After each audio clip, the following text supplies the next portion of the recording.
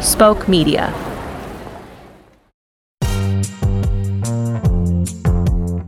What's the weirdest place you've done your job at? I would say the weirdest spot that I've ever worked would be at a house party. I snuck into an empty bedroom and I sent out some emails about a project I was working on. At IKEA. I posted to my company's social media account and I answered a couple of emails at IKEA, probably in the kitchen section. It was a naval ship. In a hotel room in Dallas. I've done work at a family reunion. The back of a pickup truck in the middle of nowhere. So I've done work at the beach. I've done work by the pool. Well, in my car. Maybe had something like the computer doing a process for me open in the passenger seat while I'm driving because it needs to do it, but I need to be moving somewhere at the same time. I've made some people angry with me doing some work on the road, probably. Missing some lights and some turns, yeah. Bob, what's the weirdest place you've ever worked? This week, I was sitting on the side of the New Jersey Turnpike interviewing someone with my laptop open on my passenger seat. But that's not the worst part. Usually, I'm also with one arm pushing Rusty back because he's trying to put his head on the laptop screen while I'm typing and interviewing this person. So, but that's probably not the weirdest place. I guess the weirdest place would have been like in Texas. I was in Texas right after Hurricane Katrina, where there was no power, no cell phone service, no nothing. And I was in the back of a pickup truck getting sunburned, which always happens after hurricanes, typing on a computer that was on battery power and using a satellite phone to transmit a story. Well, mine is on the hood of a rental car in the middle of Midland, Texas, while I was visiting my in-laws. But that's not why we're here today. We're here to talk about overwork. What is overwork or overworking? I think on its surface, it means working many more than 40 hours a week. But I think what it really means is finding yourself almost compulsively sitting at a desk or looking at an email at 9 o'clock on a weeknight, at noon on a Sunday, on vacation, in such a state that you can't stop working. Yeah, it's almost like if I had to rename the word, I would change it from overwork to always work. Like, we're always working. I love that. Yes. I think that's the complete inability to separate from work, I think is really what this is about. Yeah, I completely agree. It feels almost impossible sometimes. So overworking is a problem, right? Overworking is a huge problem. Statistically, it's a problem. All the government data shows people are working maybe 10 hours a week more on average than they did a generation ago. But I think more than that, this always on nature of our work, just like we have always on internet now, is a psychological problem for us because, it's almost like we never get to go to sleep. And I think that's quite literal. I know people who were falling asleep at their desks and dreaming about work while they're there. That would have sounded rare and funny a generation ago, but now I think it's standard. In fact, sometimes people even brag about it. And I want to take it even a step further, Bob. I feel like for me personally, overworking, working myself to the bone until I'm either sick or just like so exhausted has become sort of a badge of honor. It has become like something that has defined me in the last few years. And I want to talk about that. I did a story about a year ago and the headline was, "Overwork is the new cufflinks." It's like instead of bragging about our new stuff at parties, it's bragging about how busy we are, how much we're working, how many hours I spent at the office or in the air for work travel or whatever. It's a status symbol.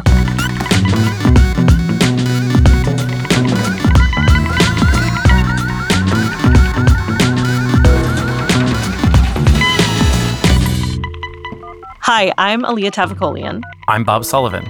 And this is So Bob, the show that tackles questions about the unintended consequences of technology, the sometimes creepy, usually confusing digital stuff that makes you stop and go, wait, am I being ripped off? Am I crazy for wondering about this? And we're here to tell you that you're not crazy for wondering about this stuff. Yeah, sometimes the things that are built to make your life simpler actually do the opposite. That's the voice of our producer, Kelly. She pops in from time to time. We've got a lot of questions. And we're going to find some answers. Let's dive in. Spoke Media. Spoke Media. Okay, Bob. So, overwork. I think it's glorified. And I feel uneasy about it. Like, I think about this a lot, and I don't talk about it because I'm kind of embarrassed. And there are lots of other implications because I'm also a woman. So I feel like I have to sort of overcompensate, but we'll get into that in a second. So, Bob, my question is technology better because I can work anywhere, or is it worse because I can work anywhere? I mean, I think the natural answer is both, but let's step back for a second and think about what it means to work too hard in the first place, right? We live in a culture that honors hard work. We all believe hard work is great. Somewhere along the line, I mean, my mom grew up pretty poor, right outside New York City, but her family always managed to spend a month or two at the Jersey Shore on vacation. It was 8 cousins in one bungalow, a small place, but they found the time to do it. And they wouldn't have ever thought to not do that in the summer. How many of your friends, Aaliyah, spend a month or two going somewhere in the summer? Nobody. I mean, like, nobody I know. Like, my family grew up doing that because they're from Iran, and like, that's the only way we could see our family there. But it was weird. Taking that much time off seems like either a luxury or like something bad happened to you. It sounds almost irresponsible, right? Yeah, it does. It sounds irresponsible. How did this happen? I don't know, Bob. I'm worried because it's not only like the problem to me isn't necessarily how much we're working, it's how proud we are of how much we're working. That's what I'm worried about. And that's what I don't understand. Like, I'm saying this about myself as well. Like, I don't understand why I feel proud of myself when I've worked myself to a point of literally getting ill. You know, why am I in this place? Why do I feel this way? I think there's a whole lot of reasons. But one, you've already hinted at one of them. You feel a need to prove yourself, partly because you're a woman, partly because you're young, probably, right? Partly because you come from an immigrant family. Partly because you're in a really competitive industry. But I feel like all of us could come up with 6 or 7 reasons like that. There's a really big one that no one wants to talk about out loud, but it's true. The 2008 recession changed the nature of labor in America, I think maybe forever. Companies laid off a whole bunch of people, and all these companies figured out they could survive with this bare-bone workforce. Think about what happens during a recession. So your colleagues are losing their jobs. You keep yours. What do? Boy, you work like heck because you're afraid you're going to get laid off too, right? The leverage that the company has over a worker in that environment, in that mindset, is incredibly strong, right? So you overwork because you're lucky to have a job. Well, companies have kind of kept those screws tightened. And as a result, I think we're kind of living in this almost permanent recession mentality right now. And this is the new reality. So I think that idea is very American. The idea of working so hard and that being attached to your worth as a human. And it's like, if I work hard enough, then I'm going to get this good life.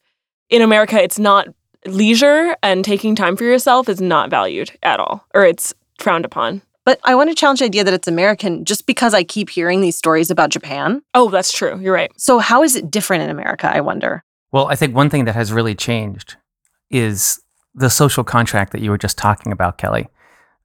It does make sense, especially, again, let's talk about like my grandparents and great-grandparents and their immigration. If they worked like heck, their kids would have a better life. And that has proven to be largely true, not for everybody, but for a lot of people in America. But I think what we're finding out now, especially young people, is that social contract is dead. Many young people feel like they're going to work hard the rest of their lives just to pay off their student loans. They're not getting a house with 2 cars. They're not getting a nice school for their kids. They're just trying to pay off their credit card bills from the last 10 years. It's true. I'm thinking about my dad versus even just me, right? My dad always said, you know, he immigrated to this country from Iran. And growing up, he would sometimes say to me like, Baba, I come to this country so you can have a better life. And I work so hard so you can have a better life, right? And I always took that for granted, I realized. But I do have a better life. And now I'm thinking like, why do I work so hard? Well, I mean, if we boiled it down to like money, I work so hard so I can pay off my student loans and have a house one day. And sometimes it feels like a slog. It feels like an insurmountable task sometimes. Yeah. One of my favorite topic areas is the faux perk idea. There are definitely progressive companies that take care of the employees Some of them, I've even heard of them shutting off their email servers on the weekends so people get breaks. So those do exist. However, a lot of these perks are things like ping pong tables. So what? So you stay there on the weekend and have a ping pong tournament instead of go home. They offer free soda. Great. They offer free Mountain Dew. So you're hyped up on caffeine and can work until midnight. Free meals is the biggest one. Places that offer free breakfast before 8 a.m. to make people get to work early, and free dinners after 8 o'clock to make you stay late. So watch out for those faux perks. A lot of companies have figured out exactly what they have to do to make people stay at their desk. I keep hearing companies say things like, yeah, we really want everyone at this company to have a really healthy work-life balance. And then I see nothing to support that. Like with almost every technology issue, the question comes up, would we be doing this anyway? Is there nothing new here, or has technology somehow made this problem worse? I think technology has made this problem worse. I'm just going to say that off the bat. Why? Because access. I have access to my work anywhere and everywhere. It's just always in my pocket, my phone. Everything is connected to my work email, my work Slack. We have all these apps now to stay connected to work people all the time. My deliverables are easy to send to clients across the country. It's not something I have to be in the office for. I can be anywhere. And so it's hard to leave the work at the office. What percentage of days do you think the last thing you see before you go to sleep is a work email, and the first thing you see before you put your feet on the floor the next day is a work email? I'm cringing. I feel like it's like 80% of the time. Oh yeah, at least in the morning, I always read the 8 a.m. Slacks. Yeah, like 80% of my mornings, I'm looking at Slack or my email immediately. Even though I've read so many things about how bad that is, I still do it. Everything feels like an emergency all the time because of technology in my mind. So yeah, I do. I feel like, Bob, like technology has absolutely made overwork and overworking worse.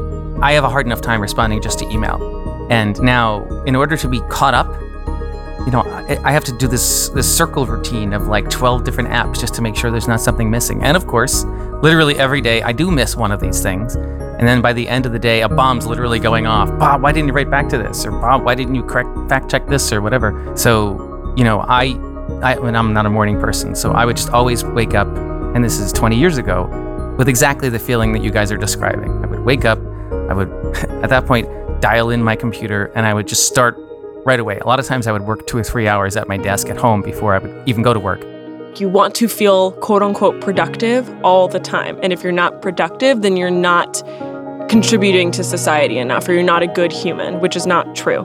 And could it also be that we are so afraid of what it would be like to be bored or for it to be quiet? Like our lives are filled with noise and action. Maybe we're afraid to know what it would feel like in our bodies if that noise and action was all muted.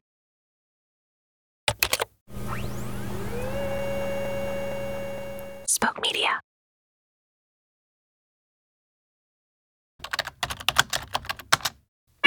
Spoke Media.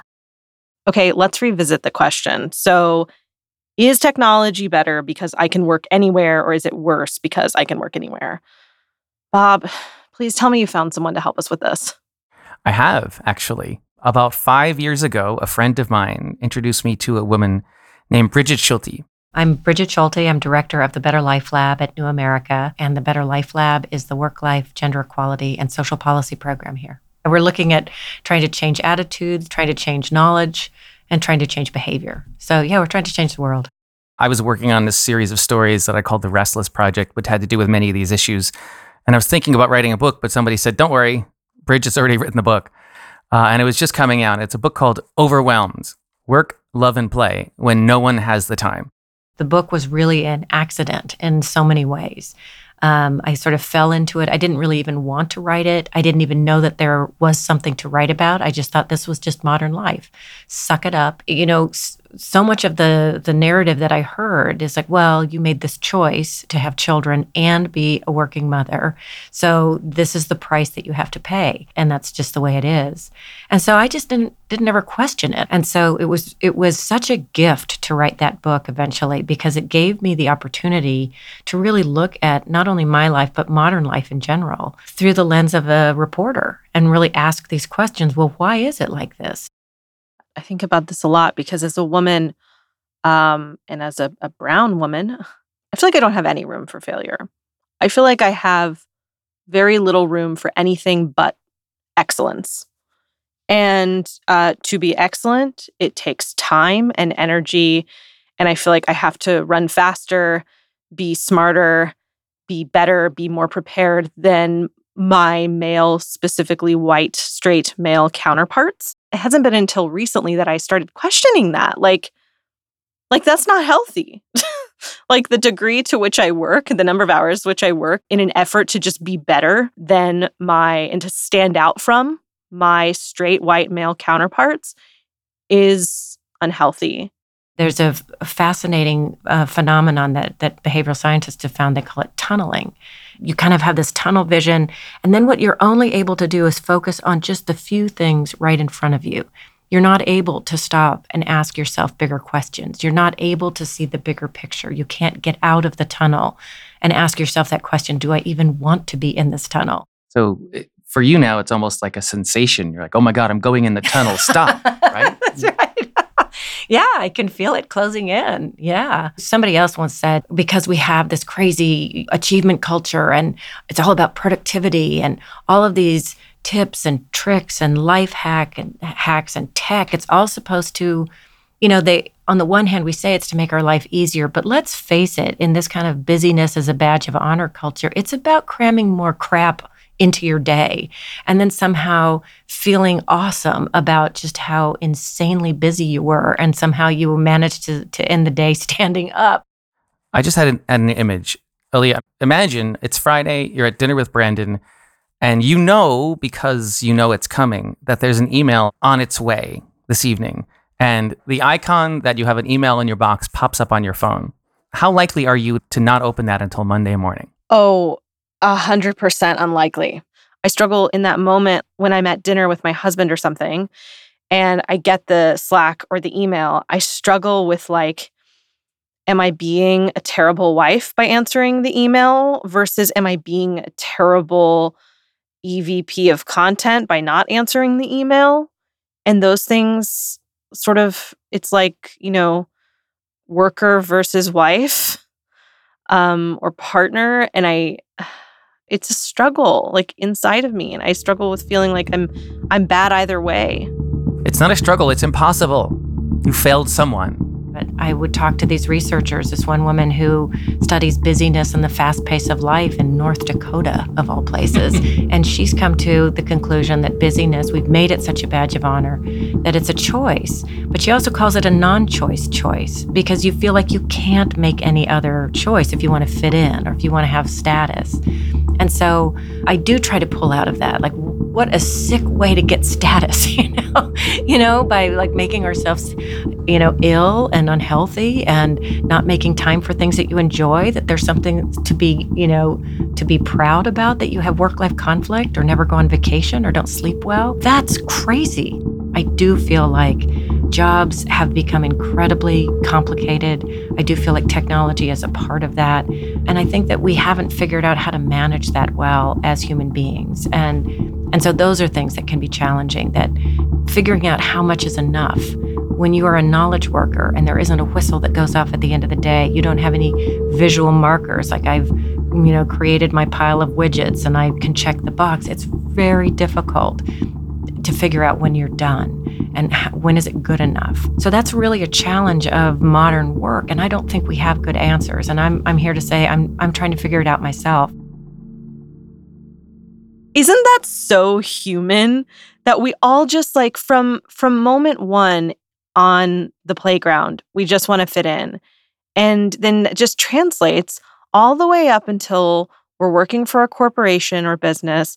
And to fit in, that just looks like working a shit ton of hours and maybe to an unhealthy degree. I think non-choice choice is a really important phrase. I remember giving a talk to a bunch of HR and diversity and inclusion folks. And in the question and answer period, this one guy said, I'm really looking forward to having the millennials in the workforce because they're going to come in and, they're going to really shake up our culture. And I looked at him and I said, shame on you. Shame on you that you, a person in power, a leader who works like a crazy person, even though you espouse work-life balance, that you are going to put that onus on the most junior workers to try to shake up your corporate culture. That's not fair, and frankly, it doesn't happen. I really love what Bridget said about how CEOs usually define the culture, or leadership at a company define the culture. And if you're working at a company that involves a lot of overwork, it's usually coming from the top. It's usually because leaders are setting that example and that precedent. And it makes so much sense.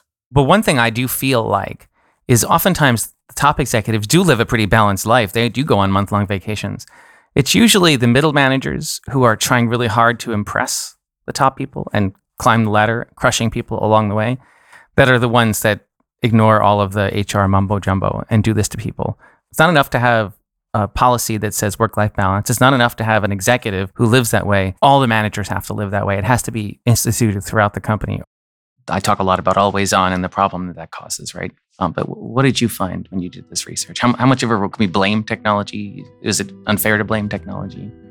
I think it is unfair to blame technology. I think that there's no doubt that technology has exacerbated what is this kind of swirl of overwhelm. But as I was looking at things, work hours started to go up in the United States, particularly among professional class and particularly for men in the 1980s. That was long before, everybody had a cell phone or a smartphone in their pocket. So there was something else going on. But the human notion of comparing upward, that's been around since humans existed. I think technology exacerbates that. We were already having problems with attention and cognitive bandwidth and juggling with things. And technology makes it much more difficult to be able to pull away and create sort of space. And yet, I think that there's great promise in technology as well. I mean, one of my favorite apps is Insight Timer, the meditation app. So I think that there is great promise with technology, and we're never going back. And it's just a matter of how are we going to figure out how to harness it in service of living a good life rather than have it, be part of just one more thing that makes us crazy. We as people haven't evolved yet to where we can say no to the technology, no to the notifications. Here's how powerful these things are. We know this every day. Hundreds of people get in life-threatening car accidents because there's a little blip on their phone that they can't resist. There was this really interesting study that looked at software engineers in 3 different countries, the United States, and I think one was in Europe somewhere, and another one was in India. And they looked at hours worked, and then they were all working on the same thing, so you could really measure productivity. And they were all roughly productive, produced this roughly the same quality in the same amount of time, and it was only the Americans who worked crazy long hours. So that was another sort of wake-up call. It's wow, you really don't have to work these kinds of hours in order to get the output that we say that we want. So why are we gifting our lives away back to corporate America? Why are we doing this? And I don't think we're asking ourselves that question deeply enough or often enough. There's plenty of research that actually shows this. Basically, productivity falls off a cliff after about 45 hours in a week.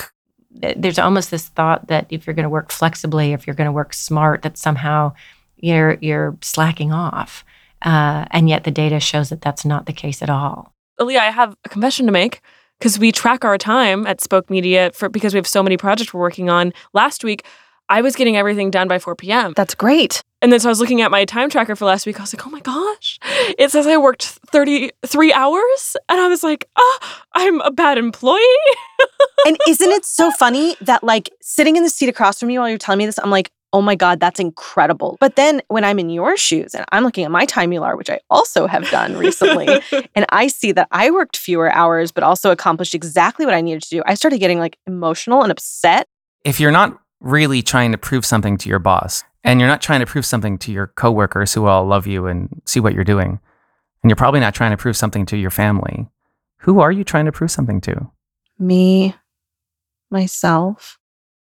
It's because we want to feel like we're working hard, and maybe we don't feel like we're working hard when we accomplish something in less than 40 hours a week. And maybe it goes beyond company culture and more just like society. I think you can do the same thing with tech here, right? Like, oh, it's all my fault. I should put the phone down. Oh my God, it's all Facebook's fault because they've hacked me, you know? And obviously it's a mixture of these things, right? Yeah. But I think it's wildly unfair to give technology a pass on the fact that everybody's working too much. I mean, like, I agree. Always on technology is incredibly new.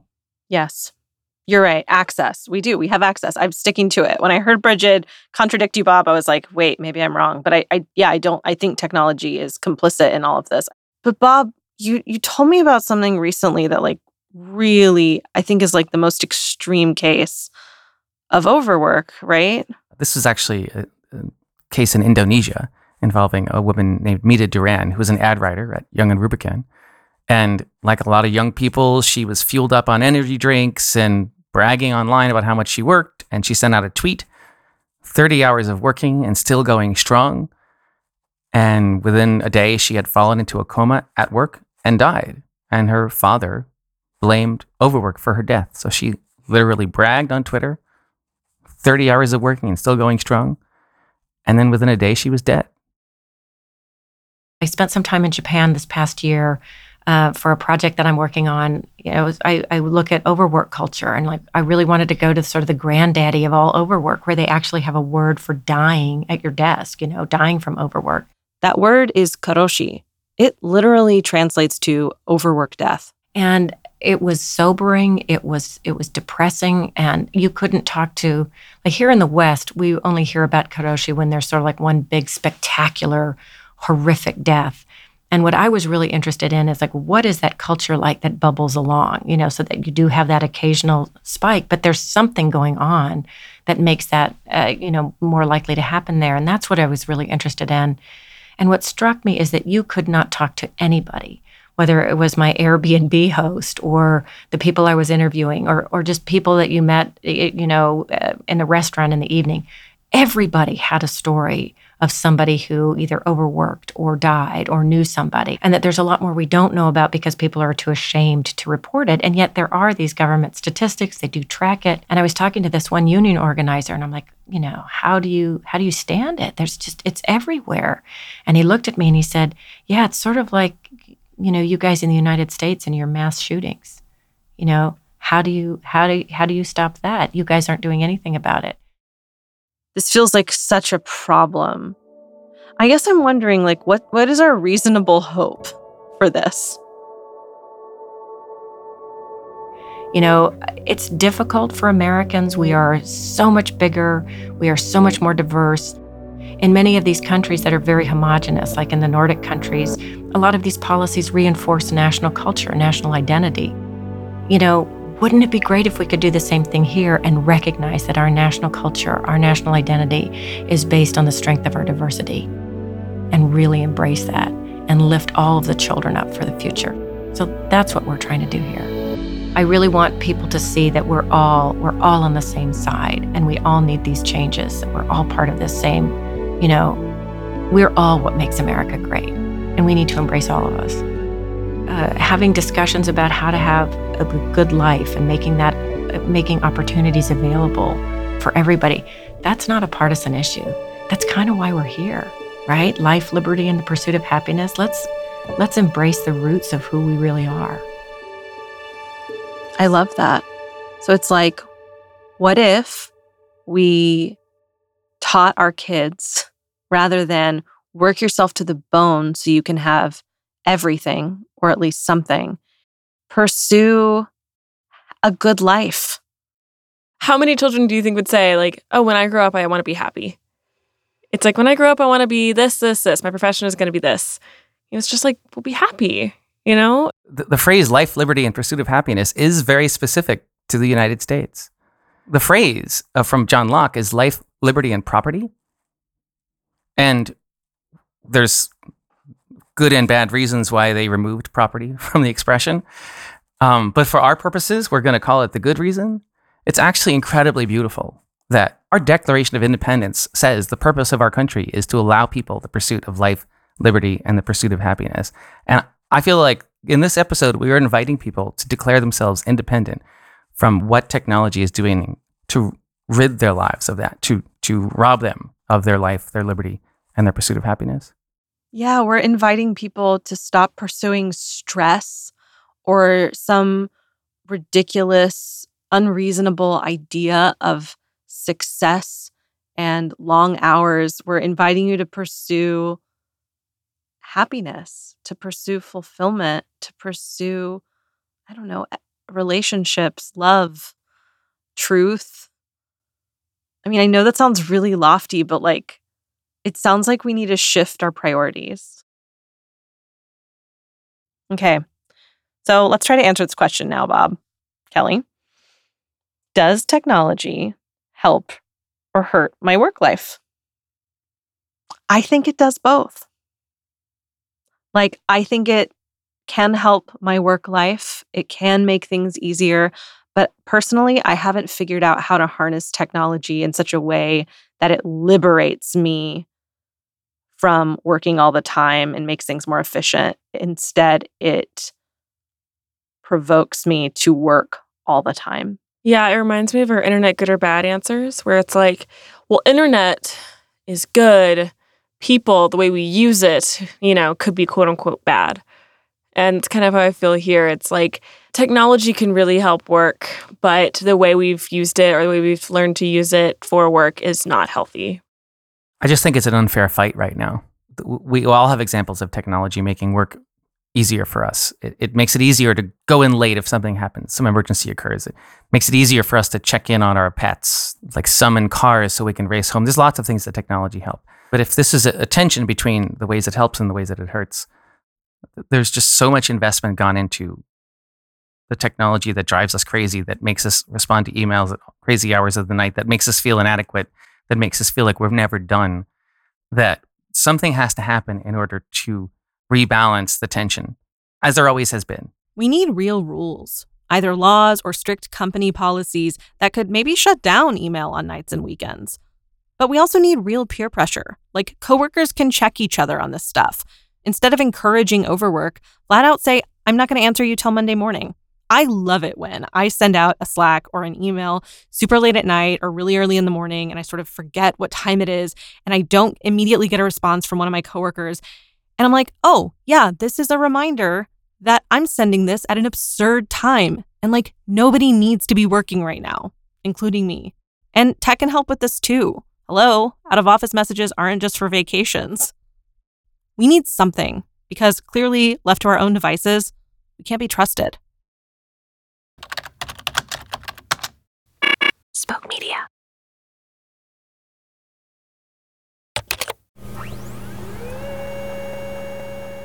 Spoke Media. Next week, Bob answers one of your questions, and it's one we get all the time. How do I have a safe password? Find out on next week's episode of So Bob. So Bob is a Spoke Media production. It's hosted by me, Aaliyah Tavakolian, and Bob Sullivan. We're produced by Kelly Kolf with help from Reyes Mendoza and Carson McCain. This episode was mixed by Alexander Mark. Our head of post-production is Will Short. The songs you hear in this episode come from First Com. Our executive producer is Keith Reynolds. Thanks to this week's guest, Bridget Schulte. You can see more of her work on Twitter at Bridget Schulte. If you have questions about your digital life or an unintended consequence of technology you use every single day, write to us at sobob@spokemedia.io.